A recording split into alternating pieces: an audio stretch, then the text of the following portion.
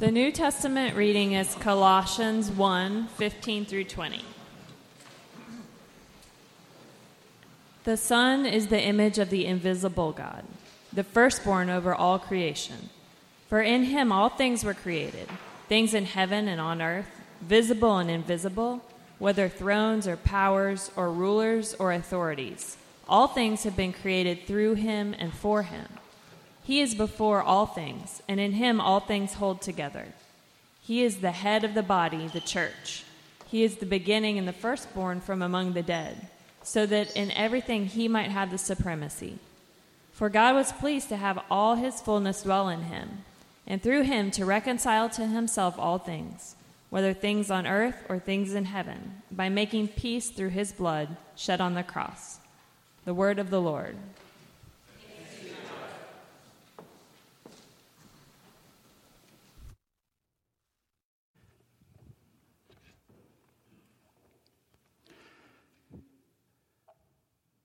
So I am positively giddy about this sermon series. I have finally found a way to kind of wed my love of pursuing kind of theological, biblical nerdery information and music and do a sermon series together. And so I've been talking about it a lot and posting about it, and I think we're approaching almost the eye roll stage at my house where my kids are like, yeah, there he goes again. So I don't know if you are excited about this, but I am. And I know I'm going to enjoy it. I think you will as well. It's going to be, however, a little bit non-traditional, particularly this morning, because there's some background that we need to talk about. And I'm sure that you guys all come to church to get kind of a historical overview of punk rock music. You won't get the full treatment, but you'll get a little bit of that this morning. And so it's a little bit different than maybe what you would expect of church, and I hope that's a good thing. So it's a bit of an experiment. So let's pray as we begin. God, I certainly admit that this series comes from my interest and was birthed out of my passions, and in a sense all sermon series are to some degree. But I pray that, Lord, what we cover, what we talk about this morning would go beyond that it would connect with something that is deeply true about who you are and deeply true about your world and deeply true about us, and that we could find a way to bring all of those different threads together, that we would do so because the gospel does so. And I pray, Lord, that you would lead us and that you would guide us, and that there may be some interesting trivia and information about the world of music here, but I pray that we would not lose sight of the Jesus who uses songs and uses parables and uses his own life to draw us into your presence. And I pray that you would draw all of us this morning. Amen. Money can cover a multitude of sins, and wealth can keep us from really seeing, from perceiving our world, particularly the suffering of our fellow citizens. We buy more expensive housing, and it can insulate us from the daily part of life violence and the systemic racism and maybe the structurally reinforced poverty that exists in the zip code one over from us. And what happens, unfortunately, for many people in the West as we get more affluent, as we choose where to live based upon our peer group and based upon our income, we have an experience of the world that begins to narrow. And at the same time, our vision and experience and friendships narrow, so does our empathy, along with our spiritual lives. But some people make it their job, their art, to see, to continue to see. And we give them names of grudging respect, like a renegade, or iconoclast, or a saint. or maybe a missionary if we are familiar with the church world, or an activist. We don't necessarily want to be them, but we respect them and we need them. Others we assign terms of kind of derision or dismissal and disparagement. They're a bleeding heart. They're a radical. They're a snowflake. They're politically correct. They're a social justice warrior. Or they're a punk. And punks have a talent for seeing.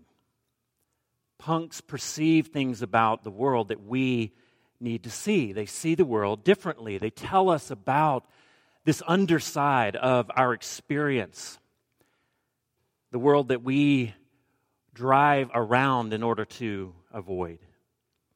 They tell us about the numbing effects of the marketplace and the values that are embodied there that appear to us to be benign and therefore are all that more destructive. They tell us sometimes, unfortunately, about a church that's complicit in the harm of the vulnerable. And so we need punks. We need punk music to see, or at least a genre that has the same sensibilities. So what is a punk? Besides what you call other people's children when they are annoying. Besides the Mohawk and the Doc Martens, what is a punk? And for our purposes, what is punk music? Well, it's a genre of music that's loud and it's rowdy and it's thrashy and it's simple. In fact, some people in the punk industry and in bands have actually bragged that they don't know how to play their instruments very well. And yet they sell records. They have this DIY ethic and a very anti-establishment growl that comes through in their music. Now, punk emerged almost simultaneously on both sides of the Atlantic. There's a debate that we could have. I'm sure you would be interested in that if I did 15 minutes up here. But I think it's fair to say that what we now call punk music grew at least the fastest and the loudest and the most profane in Britain at the very end of the 1970s with bands like The Clash and the Sex Pistols and The Damned. But if these bands and this idea of punk grew out of a very British type of angst, its spiritual forebears, its spiritual antecedents were very American. The musical rebellion that set itself at the end of sort of the disco and the dad rock age of the late 70s, the Eagles, the music that set itself against that sort of big industry, very polished musical form, was also set itself in rebellion against the status quo, and in Britain against this status quo where the power at the top was protected.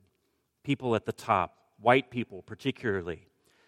And it worked well for them, but not for large segments of society. And this music, which I said was arguably found its spiritual roots in the American experience, was a creative retread of the anti-war and anti-establishment civil rights songs of the 1960s, which themselves were rooted in something much deeper, in the earlier pro-labor folk movement, if you remember Pete Seeger, Woody Guthrie, as well as the African-American slave spirituals, the songs of lament that they would sing as they found themselves in the cotton fields of the American South. And the thread that runs through all of these songs and all of these artists is that they had a way of saying there's something wrong about our world. And I think music says it best. There's something wrong about our world, and you need to hear it. You need to hear my experience. And I'm going to sing it. And their songs, the very earliest, the Negro spirituals as we call them, these hymns, they were born out of the horrendous, dysfunctional slave economy. And like the ancient psalmist, many of the words they would sing would be ancient psalms. They sang of a Messiah in which they found hope. That there was a reason to sing of a coming king, the psalmist singing about the coming king, the slave singing about the king who came in the form of Jesus, who spoke up as and for the bullied, who took up the cause of the oppressed and the forgotten and the powerless. And we're doing this series because while it may be obvious to hear the voice of Jesus in those old hymns and those psalms, I hear him in punk. I hear the tears of Jesus in punk, and I hear the anger of Jesus in punk. And I think you will too. I started thinking about this and writing in my journal notes that would form the background of this series a few months ago when we were hearing these just horrific stories of children being separated from their parents at the border as a matter of policy. And this was just 24 hours news cycle, and you couldn't escape it, not that you wanted to, but you knew it would end. Even if the children weren't reconnected, you knew that at some point in the future, in a few days likely, that the news cycle would change. Now, I have no interest in revisiting that, and certainly not weighing in on one side of the immigration debate, because both sides, as it is the case with most policy issues, most political issues, talked past one another and villainized each other in ways that are completely unhealthy and completely unhelpful to actually solving the problem.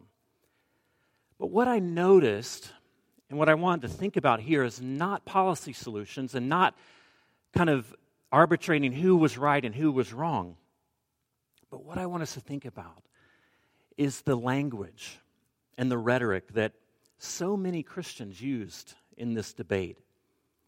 The rhetoric that gave almost unquestionable loyalty to those in power and to words that seemed to kind of minimize and relativize all other words. Words like law and order and obedience. And why was this at the very top of our kind of Christian sentiment, our Christian theology, that these words kind of rose up as the summation of how Jesus would respond and how Christians should respond to this humanitarian crisis? Why is this? And our Attorney General answered the question for us.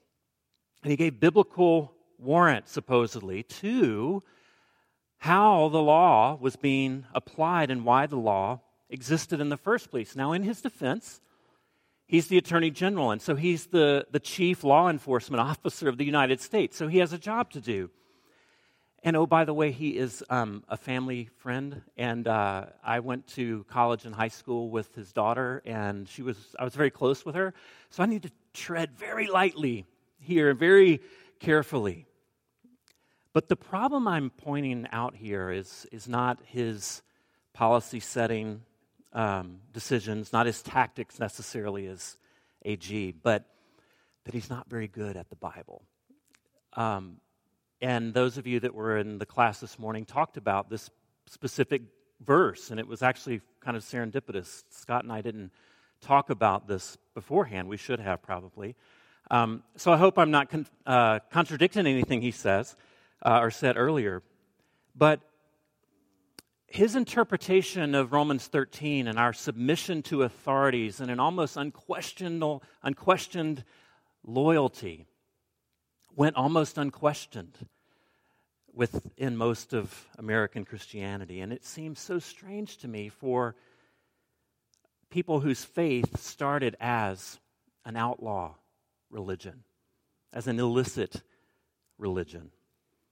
For people who ostensibly follow Jesus, who was executed as a criminal, as an enemy of the state, to almost unreflectively side with those in power.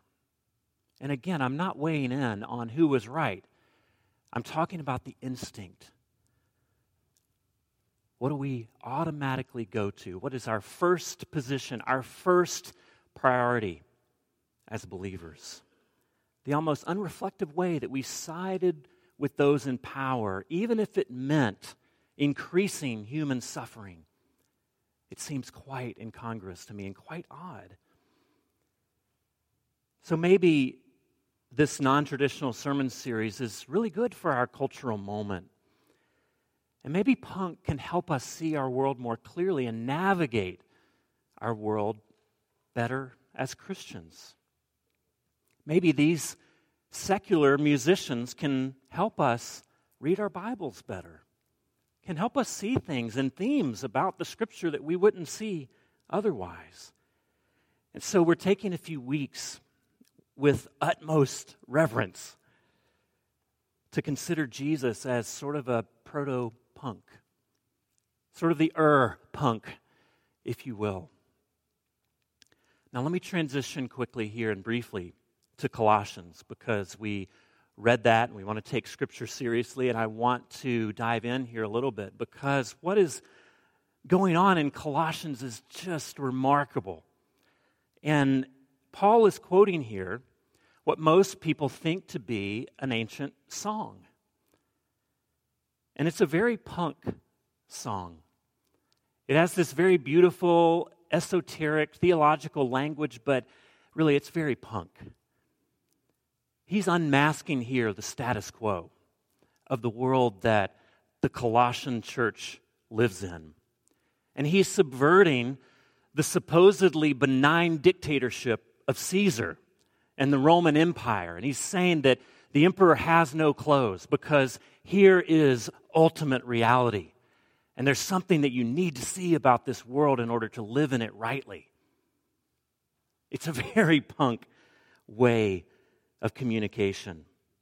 And like a good poet, he imagines a new world, one that is real, but that isn't experienced in the daily lives fully yet.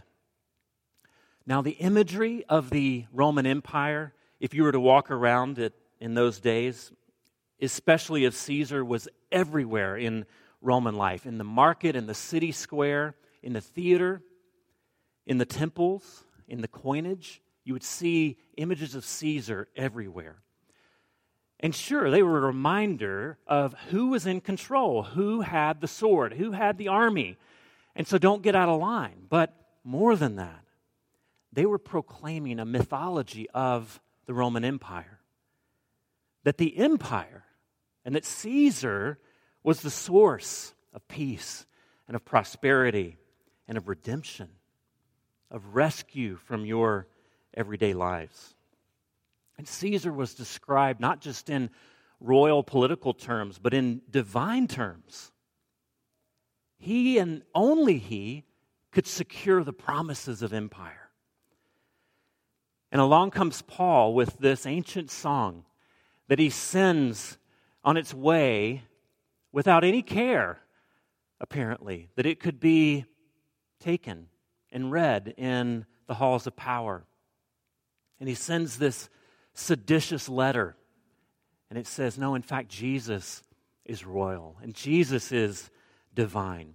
And he's the song that the church has to be singing. Because why? Because he is the true image of God. He's the real image of peace. And I'm sure that the church thought, well, great, thanks, Paul, because now we're in trouble. Now the word is out, because his letter, friends, most of his letters are more than just theological treatises. They are an act of treason. They're an act of law-breaking. And he is calling the church in ways that may not be politically revolutionary, but he's calling them to live in a very countercultural way that would get them in trouble and likely, possibly, get them killed. And he's saying, do not put your trust in this Pax Romana, but place your hope in the proclamation of this new king, of Jesus who comes as the image of God. That Jesus was an insurrectionist image. clearly in the Roman Empire. But I guess our task this morning, our task every morning, is to ask, well, what about us? How does this apply to us? How is Jesus' message insurrectionist today? Or have we kind of minimized it? Have we truncated it? Have we married it to a vision of the world, a political way of life that is fairly benign and fairly safe?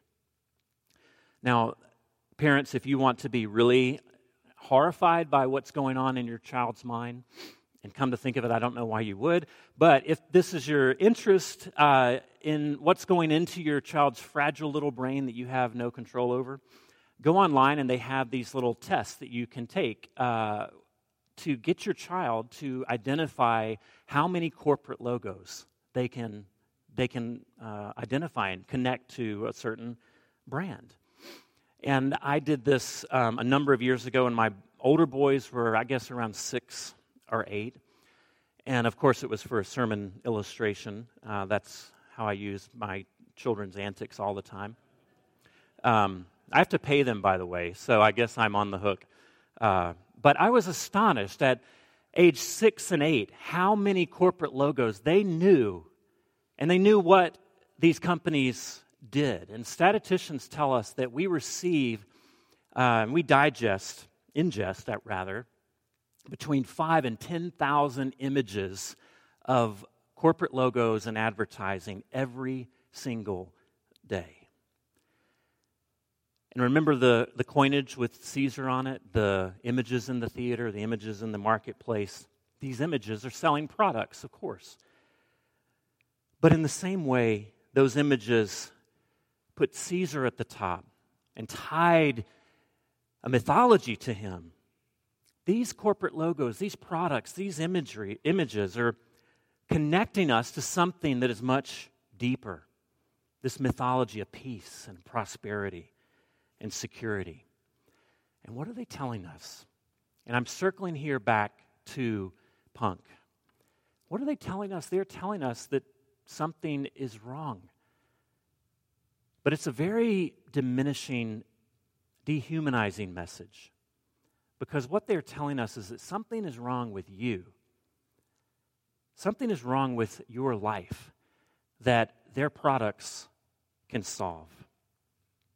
And I don't want to bag on people who are in advertising. I know that's a big industry here.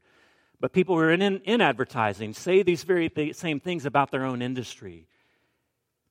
But unrestrained materialism was a constant target of punk rock. Not so much the bare ownership of things, not so much just the products themselves, but the stories that these products were connected to.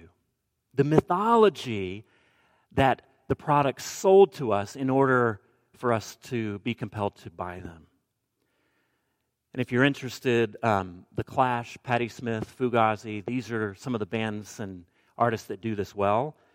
And so we're going to check back on them later. So if you want to add them to your Spotify list in the coming weeks. Now, how many pastors give you punk rock to listen to as homework for the sermon series? But you can go and get a taste of kind of where we're going. And if you're like rocking out at your desk and the boss comes in, you can say, well, my pastor told me to do this. And you can claim like religious, persecution or something. But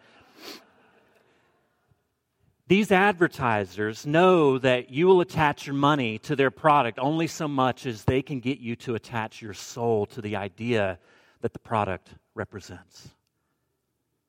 And often it's a story of you being alone and powerless and ordinary. One commercial stands out for me, and it's a commercial about body wash.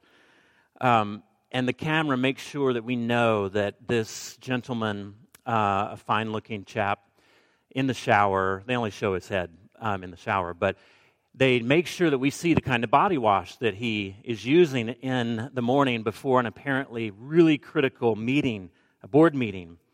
And he leaves and goes right from the shower into this meeting, which is funny because that's generally what I do. That's my practice. I'm sure it's yours. You step right out of the shower in a towel, no less. He walks into the board meeting in this towel. And this is a grown man with about as much body hair as a newborn baby. And what happens is, because he uses this body wash, is that this room full of stunning women stop what they're doing and take notice of him. And they begin to look over their glasses at him and smile and flirt with him. And think about how clean he is and how good he smells. Now that's some powerful body wash. And what punk does is it calls BS on that. Not just that there's no body wash that's that good, but by poking holes in the assumption that happiness comes through power over other people's ideas about us. That happiness comes through social domination, through total confidence, total poise in every situation, with delicious smelling underarms, of course. And what punk imagines is a world where those values don't enslave us, that we're not given wholly over to them so that we buy incessantly, where self-actualization isn't done through purchasing. And Paul imagines, and I'm about to land this plane, so be patient with me a few moments more. It's a little bit longer than normal. Paul imagines a similar world where we are not captive to images that enslave us. But he gives us another image to live by, and this is the image of the invisible God. Verse 16, for in him, Jesus, all things were created, things in heaven and on earth, visible and invisible, whether thrones or powers or rulers or authorities. And he's talking about what lies behind what we see. What is true reality? What is going on in the messaging behind what we see? All things, the things that we touch and the things that we can't yet see, have been created through him and for him. That the world is created for him.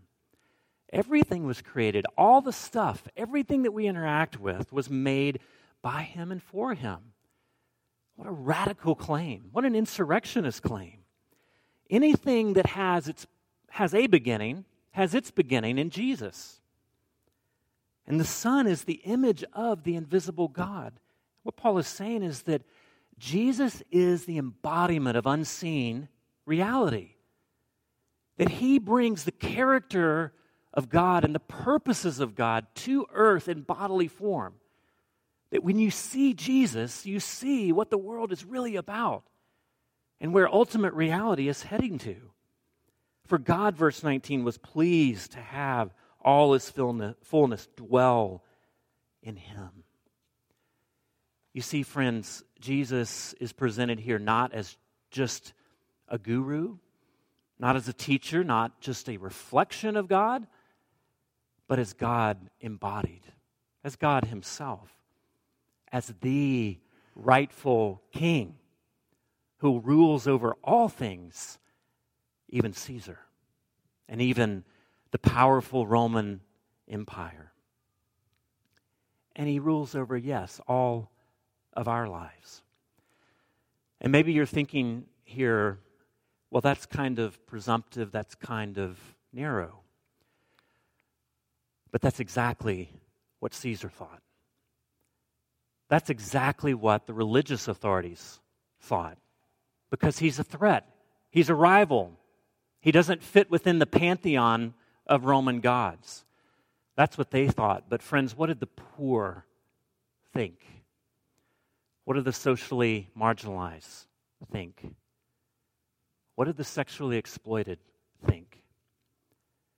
Did they think Jesus' announcement of his kingship to be narrow-minded, presumptive? Not at all. They flocked to him.